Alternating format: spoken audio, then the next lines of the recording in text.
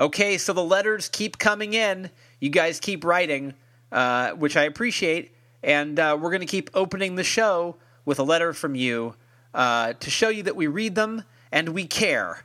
Okay? And you guys seem to be enjoying the opening letter maneuver. So we're going to keep doing that maneuver, like, for example, right now. This is from Caitlin from New York City. Dear Alex, I love Stereo Embers, the podcast. The interviews are fascinating, engrossing, and lively, and you are such a great host. By the way, the such, all in caps. Really, you are such a great host that every single person you talk to reveals interesting layers about themselves that they seem to have never talked about before. Bravo. My favorite episode so far was your conversation with Rihanna. You brought out a sophistication and a playful sexiness in her that was just a joy to listen to. Keep up the great work. Love, Caitlin. Caitlin, that's a lovely letter. I'm so glad that you enjoy the podcast. I'm so glad that the show is resonating with you, and you're a faithful listener, and I'm very appreciative of that.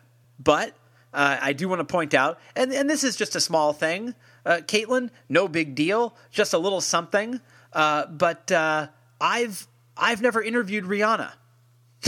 I'm not sure what you heard, but that never happened. So the sophistication and playful sexiness that you heard in her was not something I did. Now, I think I could probably do that. If someone gave me a chance, I would try really hard, especially to bring out the playful sexiness. Sophistication, we'll get to that. But the playful sexiness, that would be first and foremost on my mind if I was interviewing Rihanna. But Caitlin, that wasn't me, and that wasn't this show. But I'm glad whoever show that was. Does Rihanna even do podcasts? But anyway, whoever show that was, Caitlin, I'm glad you enjoyed it. But it wasn't me. Okay? I'm Alex Green, and this is Stereo Embers, the podcast. It really is. This actually really is Stereo Embers, the podcast. I don't know what alternate reality Caitlin is listening to our show in, but boy, we're getting some good guests over there. All right, so that's cool. We got a great one today, too. I'm Alex Green, and this is Stereo Embers, the podcast. Check this out. I want to live with pure intention. Want to breathe the first air. Want to touch the coolest water and love.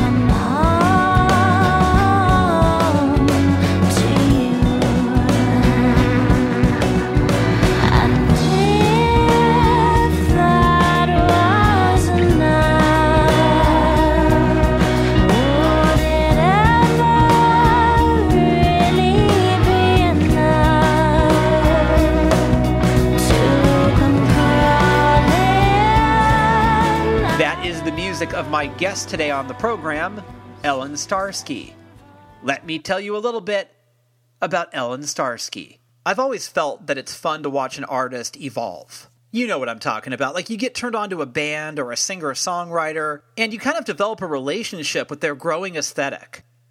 Now that I'm saying that out loud, it sounds, not very healthy, Your Honor. But you know what I mean. You grow as they grow. And as they deepen artistically, there's a certain kind of reward that you get from having witnessed this transformation from the very start. Well, this artistic evolution I'm talking about doesn't usually happen all at once. Typically, it occurs naturally over the span of several albums, or movies, or books. But in the case of Nashville singer-songwriter Ellen Starsky, it's happened over the course of just 2 albums. Okay, let me explain. The Pennsylvania-born Starsky put out her debut record, The Days When Peonies Prayed for the Ants, back in 2018. A stirring collection of indie folk and orchestral pop, Starsky's first effort sure was a moving one, and it brought to mind Bob Dylan's Desire, Leonard Cohen's Songs of Leonard Cohen, and Patty Griffin's 1,000 Kisses. So yeah, she started rather strong, but she didn't stop there. Starsky's sophomore album, Sarah's Half-Finished Love Affair, is a gripping song cycle about memory, longing, loss, and the wingspan of desire. Quite simply, this is a beautiful and deeply affecting album. Now, remember that thing I talked about artists and their evolution? Well, Starsky demonstrates here that an artist whose career is just taking flight can be experimental and inventive, and those innovations not only make the work stronger, they separate her from the pack. A collaborative effort with her husband and her dad, Starsky's album is quite easily one of 2020's very best. This is a great chat. Ellen Starsky is a lovely person to talk to, and I hope you enjoy it. So here we go. This is me and Ellen Starsky, right here on Stereo Embers, the podcast.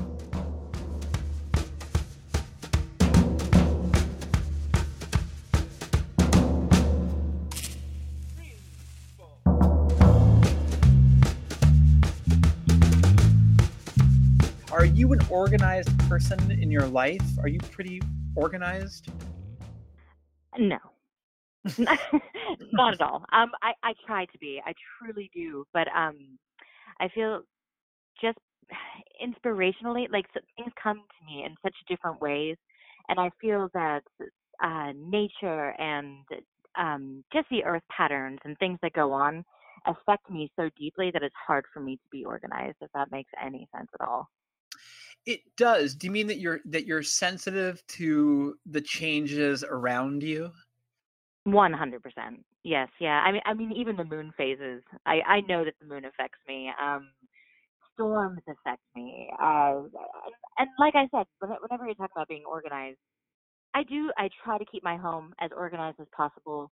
But whenever it comes to my thoughts and the way that I work in an everyday situation, I'm not very organized when it comes to that.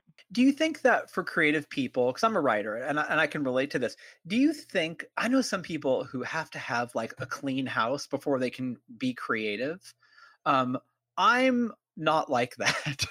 Are you about to, does your workspace have to be like, does your living space have to be clean and tidy for you to be able to create sort of unencumbered? Absolutely not. I prefer. I like you, Ellen. I like you. Yeah, I prefer. These months, the winter months, we have a natural wood burning fireplace. So pretty much most days of the week, I have a fire going. And a lot of people don't like that because of dust and different things that they have to contend with. But that is, it's those types of things that I find to be cleansing for a space to be creative in. And so really for you, it's more elemental than anything else. Well, yeah, that also, but if you were to sit down at my computer as well, like, if someone would walk in, they would probably look at it and be like, wow, this girl's totally disorganized. But when it comes right down to it, everything has its right place. I know exactly where it is. It's just like, there's a method to the madness kind of thing. Yeah, there's order in the chaos. Totally. Absolutely. My mom was a therapist, and she would have stacks and stacks of articles. Like, it looked crazy. But then she could literally pull from the stack the specific article she's referencing in a conversation. And you're like, how did you do that? Yeah, see, she and I would get along just fine. And I would know better than to ever disturb her workspace. Right. There is a kind of, in what looks to normal people, like disorder, for an artist, they look at it a totally different way. 100%. And I do believe that there's people out there who are more business oriented that kind of have the same thing. Everyone has their own way of doing something, and to be non-judgmental of that and to be accepting, I think, is the key to it all. I agree. When, for you, did you self-identify with being a musician? Like, when did you say, that is my identity, that's who I am, I'm not going to be a stockbroker? um, well, I'd say that was a very young age. Not sure exactly, but I started writing, when I was probably 13. I mean, if you go back and look in books where I just would like doodle down little thoughts, and they were a little kitschy, but like I was onto something at 13. And Hmm. then I was always very into music. So I started putting those thoughts to melodies, and then I learned to play the guitar when I was 19, and just kind of blossomed through that, really. I mean, I went to college and studied, but into my third year, I decided I'm going to sing in bands instead of study. So I guess it was really around that time that the revelation happened. Like, oh, this is what I'm doing. Yeah. So I guess in my early 20s. Was that something that when you saw your friends around you going, more conventional career directions, was that scary for you? And how did you find the confidence to just say, "Look, this is the way it's going to be"? Hmm. I don't know if it was per se scary, but I knew that I was different, if that makes any sense. That Yeah.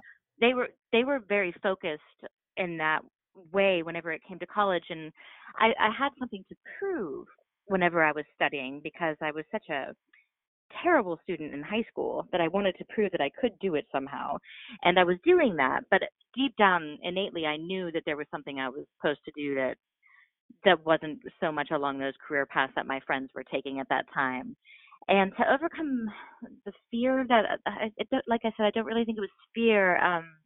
There was definitely, I think there's always been insecurities involved with it, but I just keep going somehow. I just this is what I want to do. Tell me where you were in school and tell me what you were studying.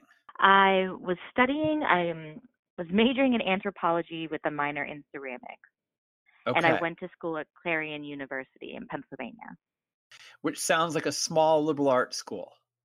It was, yes, and it's still beautiful. I'd love to go back there any day and live. It's just gorgeous. And so were you, like, playing guitar in your dorm room, and is that how you were nurturing the musical side? Yeah, absolutely. It's funny to think back on that. My father gave me his guitar to take to college with me, and I started learning chords and writing songs like almost immediately whenever I picked up that guitar. And that's where I would spend a lot of my personal time. If I wasn't studying, I was writing. Were your parents supportive of you deciding to go the direction, and I know you ended up writing songs with your dad, so I imagine he probably was on your team, but how was that initially when they first realized, like, you weren't gonna be an anthropologist? Well, I think they kind of, I think deep down inside they knew. I'm their daughter, and they know me very, very well, and they've watched me grow from that baby into who I am today. And I feel that like I said, innately they knew that I wasn't going to be an anthropologist. They're like, "Good try, here's a guitar." Ver- I think that was a little bit of it. I like, you can do it. I don't feel like there was ever like, oh, you can't do this kind of thing. Right. But there was definitely like, but this is more you kind of thing. Did your parents have cool records that, like, when you were growing up, were you going through their records and finding, like, really cool stuff? You know what? Whenever you bring that up, the first thing that I think of, there were so many, but there was one whenever the Eurythmics came out with "Here Comes the Rain Again." Yeah. That song, I remember listening to that song. I would just pick up that needle and put it on over and over and over again. Annie Lennox just blew my mind. She's amazing. Like, how would you describe Yeah, that voice? That voice is like a force of nature. three dimensional, right? Like Yeah. I really don't have a great answer for that one. Just total beauty, pure beauty.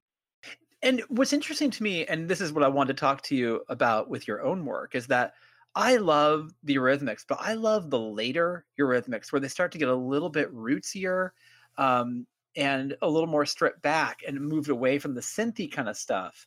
And the evolution of that band is really interesting to listen to. And for you, you've done it in two records. It took them like seven. Uh, I love your first album, but this record sonically Thank you.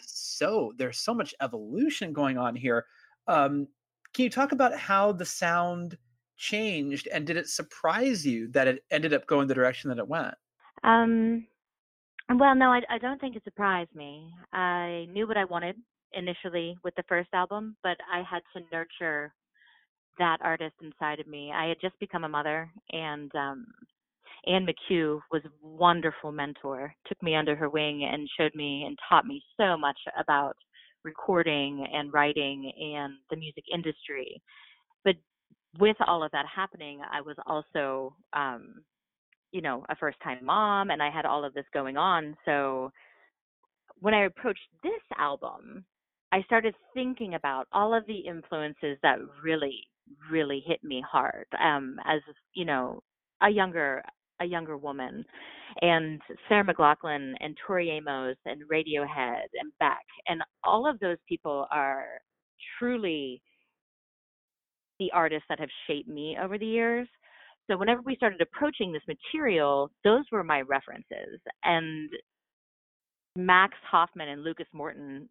Lucas is the one that I first approached about producing the album, and he brought on board Max Hoffman.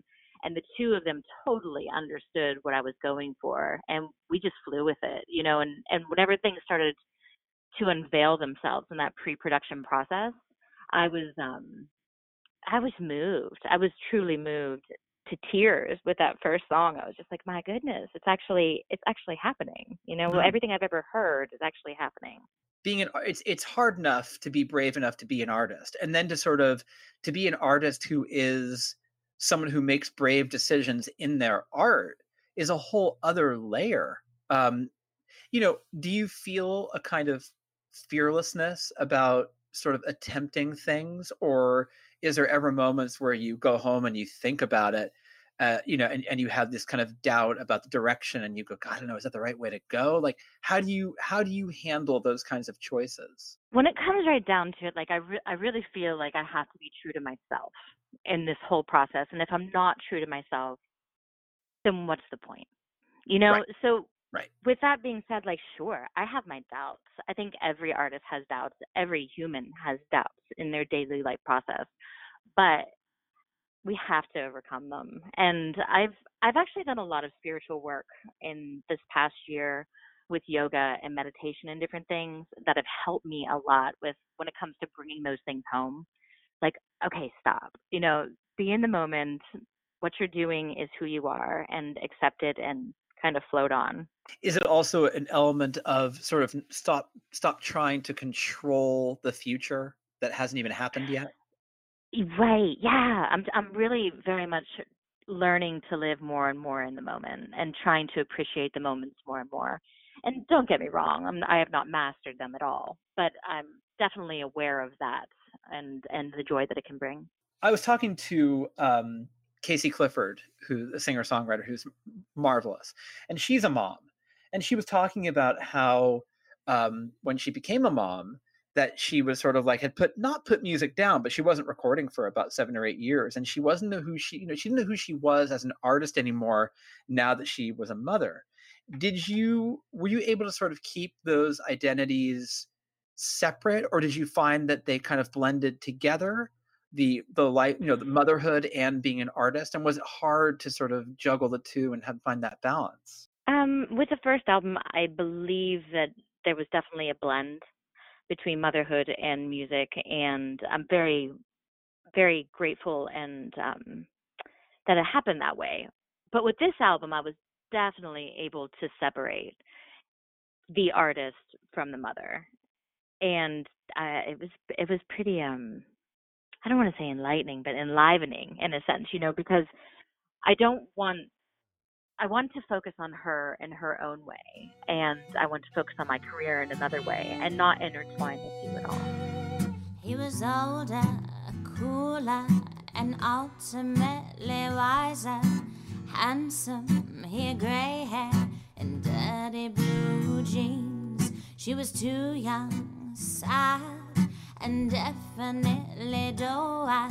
But what could she do? The man swept her off her feet, separated by time, 14 years, separated by time. She didn't seem to mind, separated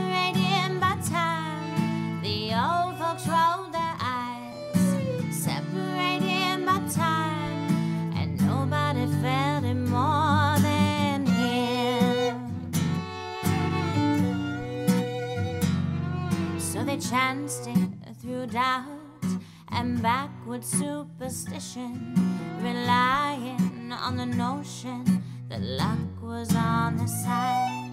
They danced and drank away that Pennsylvania summer under moonlight in a place where bonfires grab at the skies, separating by time 14 years, separating by time she didn't seem to mind, separating by time the old folks rolled their eyes, separating by time, and nobody felt it more than him.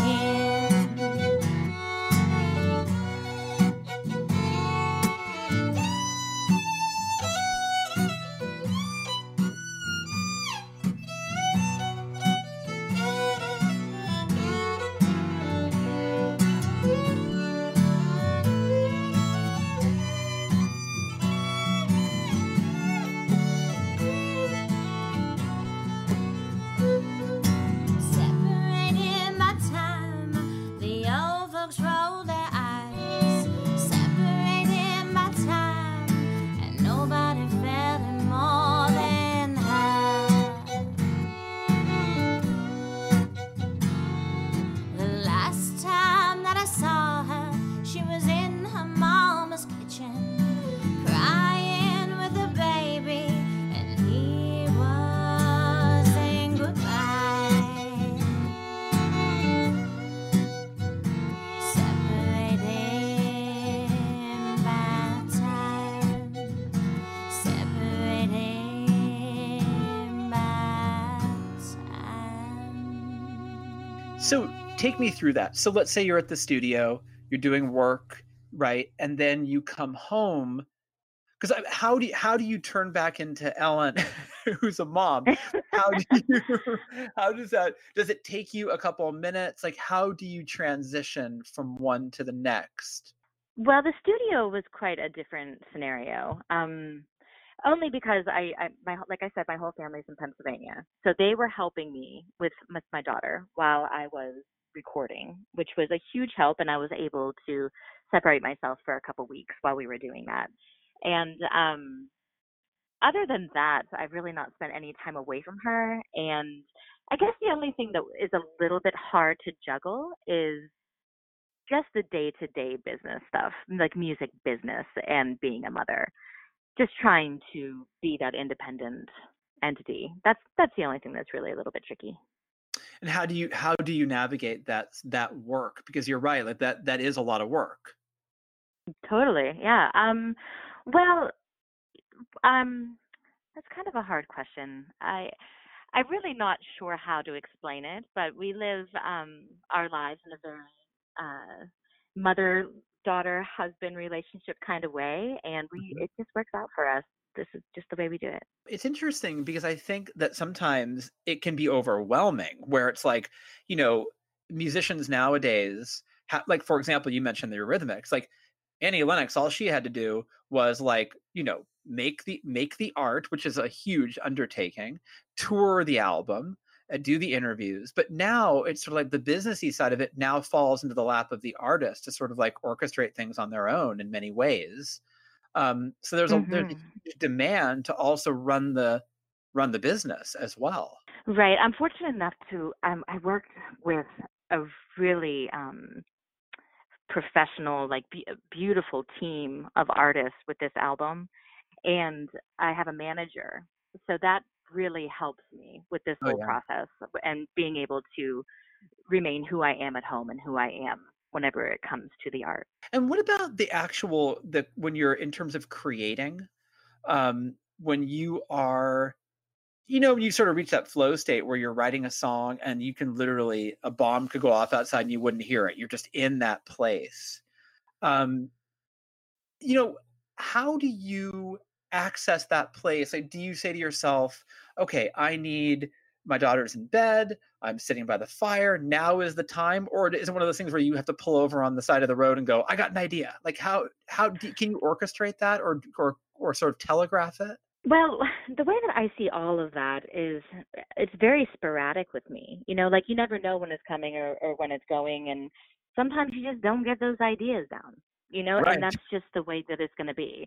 But sure, there's been moments where I've had to pull alongside the road, and there's been moments where I've woke in the middle of the night and I'm like, oh, I have to get this down right now. Like we're going to have to, like, and thank goodness for cell phones, right? Because Right.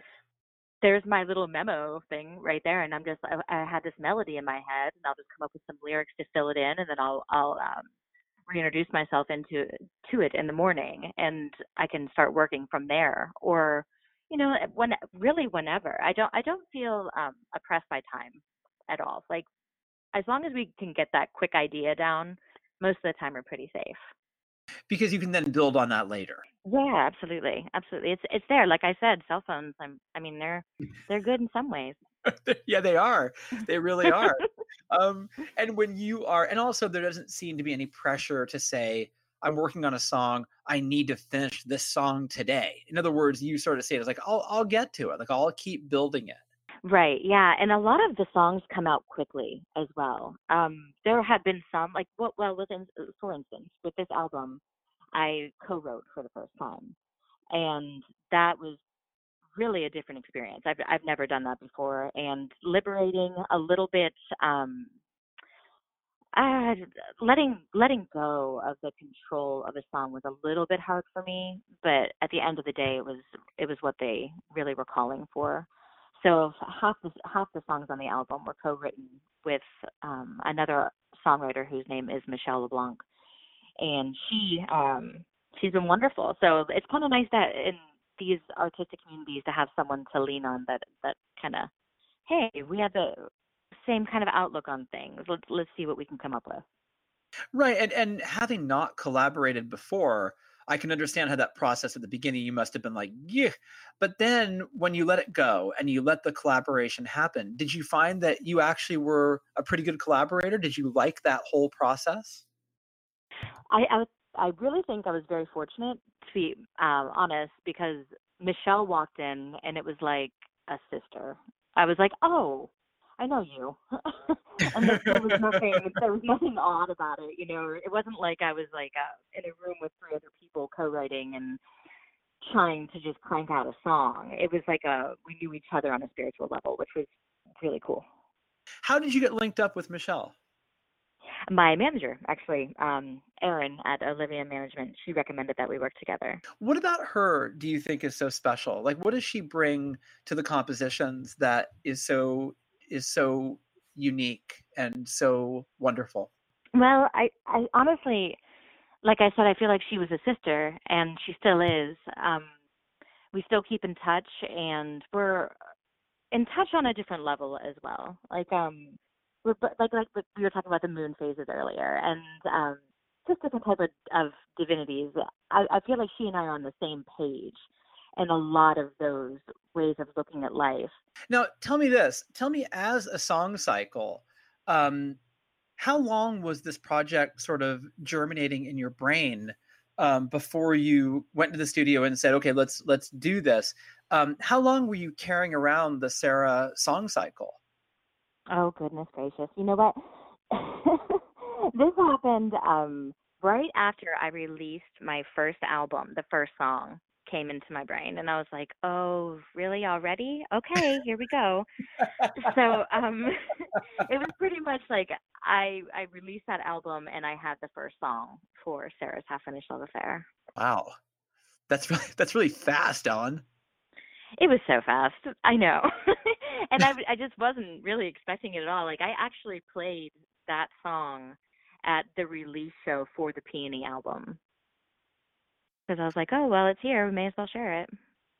The speed. So what I'm getting from you is that you're very open, because it seems like when the muse strikes, you are receptive to receive it.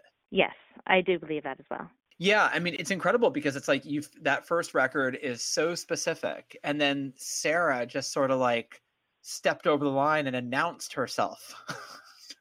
She she sure did.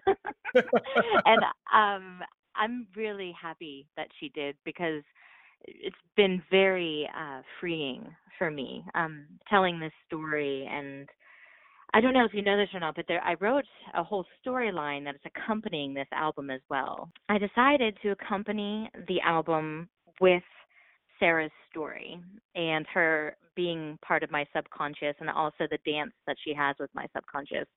So what is happening is there's different places I've traveled throughout my life, and it's pretty much the first chapter was the first single, so Pure Intention, and then the next chapter, actually today we released The Satellite That Changed Its Tune with American Songwriter.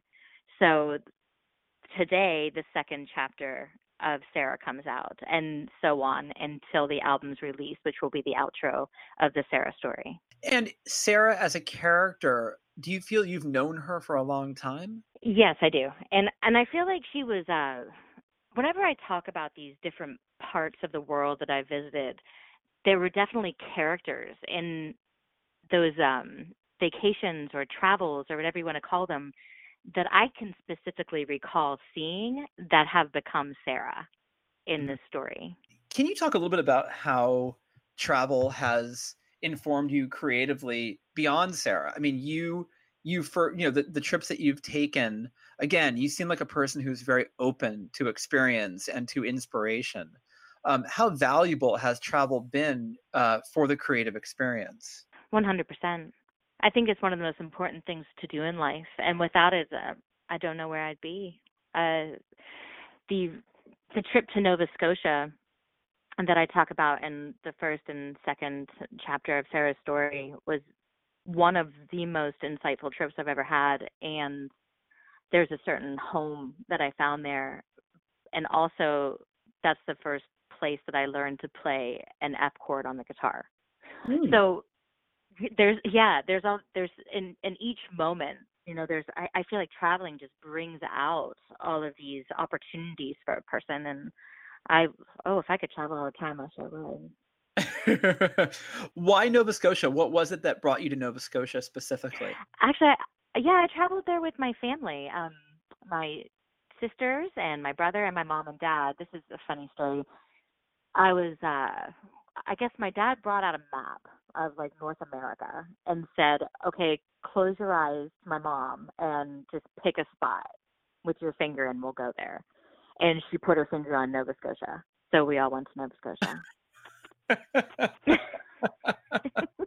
That's so cool. Yeah. My dad's pretty cool. My parents are real cool. Your parents do sound pretty cool, Ellen. Like your dad gave you a guitar. He took you to Nova Scotia just because someone pointed at a map there. Yeah. Your parents sound like very cool. And wasn't your dad part of the songwriting process for you as well? Yes. I mean, he's the one who taught me to play guitar, and I don't play it well. My husband is a phenomenal guitar player, so whenever I compare myself to others, I use it pretty much as a vice to get the idea out, where some musicians are just so trained at their skills, and that I just I don't go that far with it. But anyway, yeah, he opened my eyes to a lot of different things, and that guitar, those trips, yeah, he's a pretty amazing guy. Do you still have the guitar that your dad gave you for college? Oh, well, actually, it's at my parents' house. It's a Flambeau, and we got it we got the guitar in Halifax, Nova Scotia. I had this romantic idea about Halifax because in the early 90s, I get into all these Nova Scotia bands. I got into this band from Halifax called Thrush Hermit, and they were like this indie rock band. They were on Elektra in America, and the singer of Thrush Hermit, became this elder statesman is the wrong word because he's my age. This guy Joel Plaskett. He became sort of like the guy in Nova Scotia that sort of everyone thinks of as kind of a touchstone. Everyone knows Joel Plaskett because he's like the musical hero of Nova Scotia. So I always had this like romantic idea of what life was like in Nova. Everyone knew Joel Plaskett. It's such a magical city. It just seems like one of those places that's just kind of plucked out of time.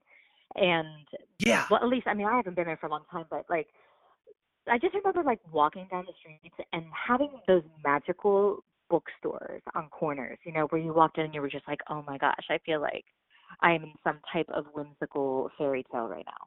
Yeah, and there's something about, I'm just going to generalize. There's something about Canadians. The Canadians are so nice when you're visiting the They're the country. nicest. Yeah, I know. They're I so, know. um I know. I love Canada. I do too.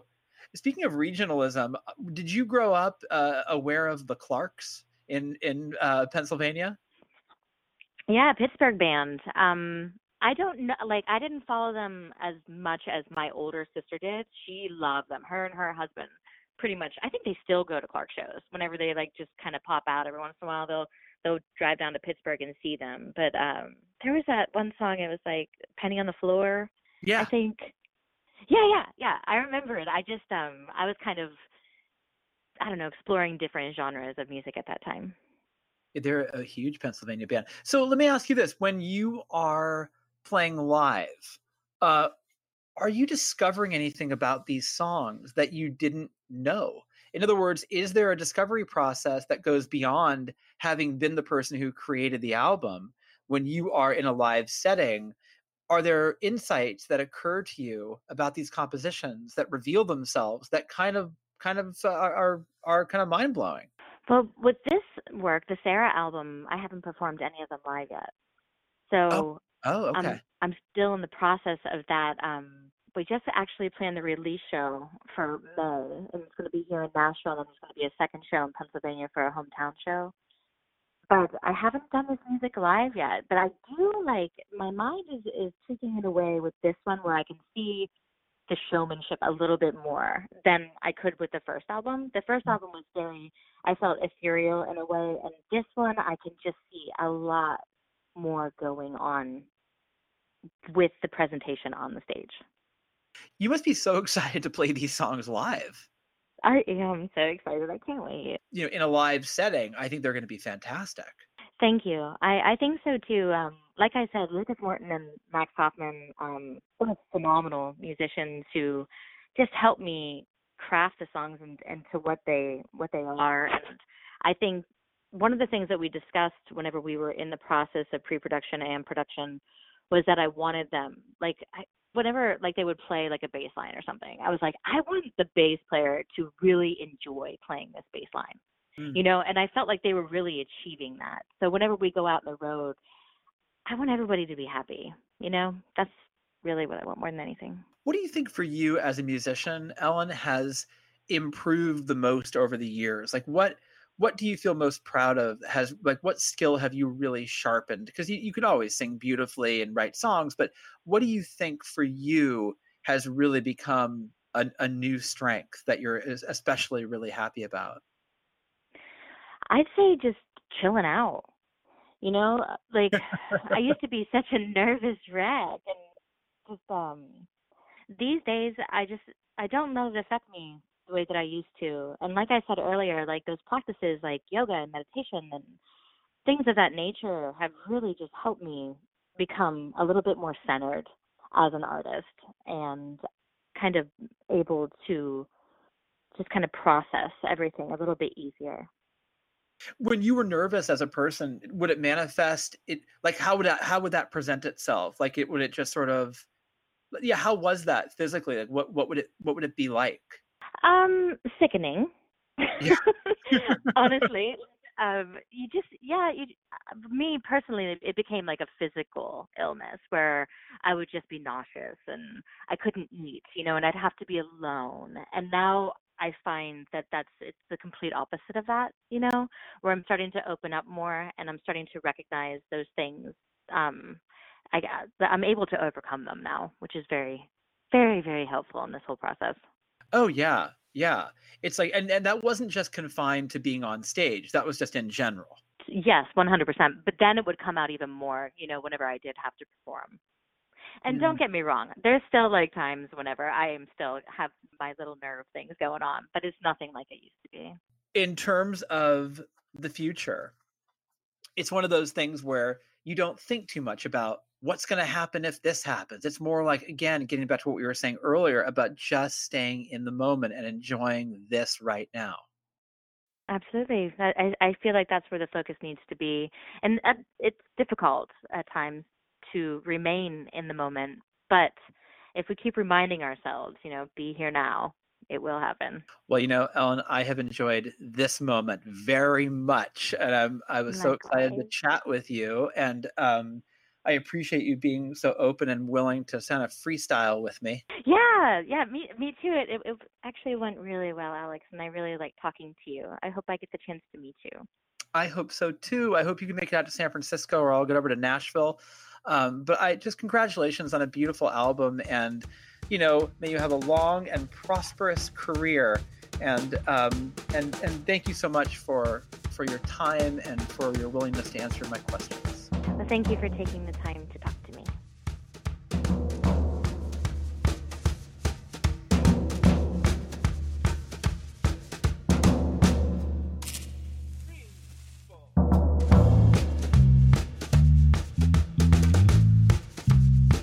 Well, there you go. Ellen Starsky. She's so sweet. And her album is so amazing. It's not out until May 8th, by the way. So the singles that you're hearing on this show are, they're out, but the album won't be out until May. So when she gets famous by June, you can say, wow, I heard that interview all the way back in March. Boy, Alex, he's really on it. I want you to say that, okay? Go to ellenstarsky.com, STARSKI, by the way, and pre-order her album, Sarah's Half-Finished Love Affair. The album is fully finished, I should say. The Love Affair, are love affairs ever fully finished? I don't know. They never feel that way. They always feel so incomplete. AlexGreenOnline.com will get you all the information you need to know about me. Stereo Embers, the podcast, is available on all podcast platforms. Go to the one that you use. Subscribe for free, by the way. Leave us a nice rating. Tell all your friends. Spread the word. You can follow me on Twitter at Embers Editor. You can follow me on Instagram at Embers Podcast, or you can email me at editor@stereoembersmagazine.com. Let's close the show off with another new song from Ellen Starsky's new album. This is The Satellite That Changed Its Tune. Enjoy it, and I'll see you next time right here on Stereo Embers, the podcast, only on Bombshell Radio. It's funny how you lost yourself while you were looking back at me. And now the barroom is your best friend, yeah, the place you find relief. I'm waiting on the outside under dark foreboding skies, when all I have to do is walk right through and reach for the brand new high. And I don't know if I'm coming through the satellite that changed its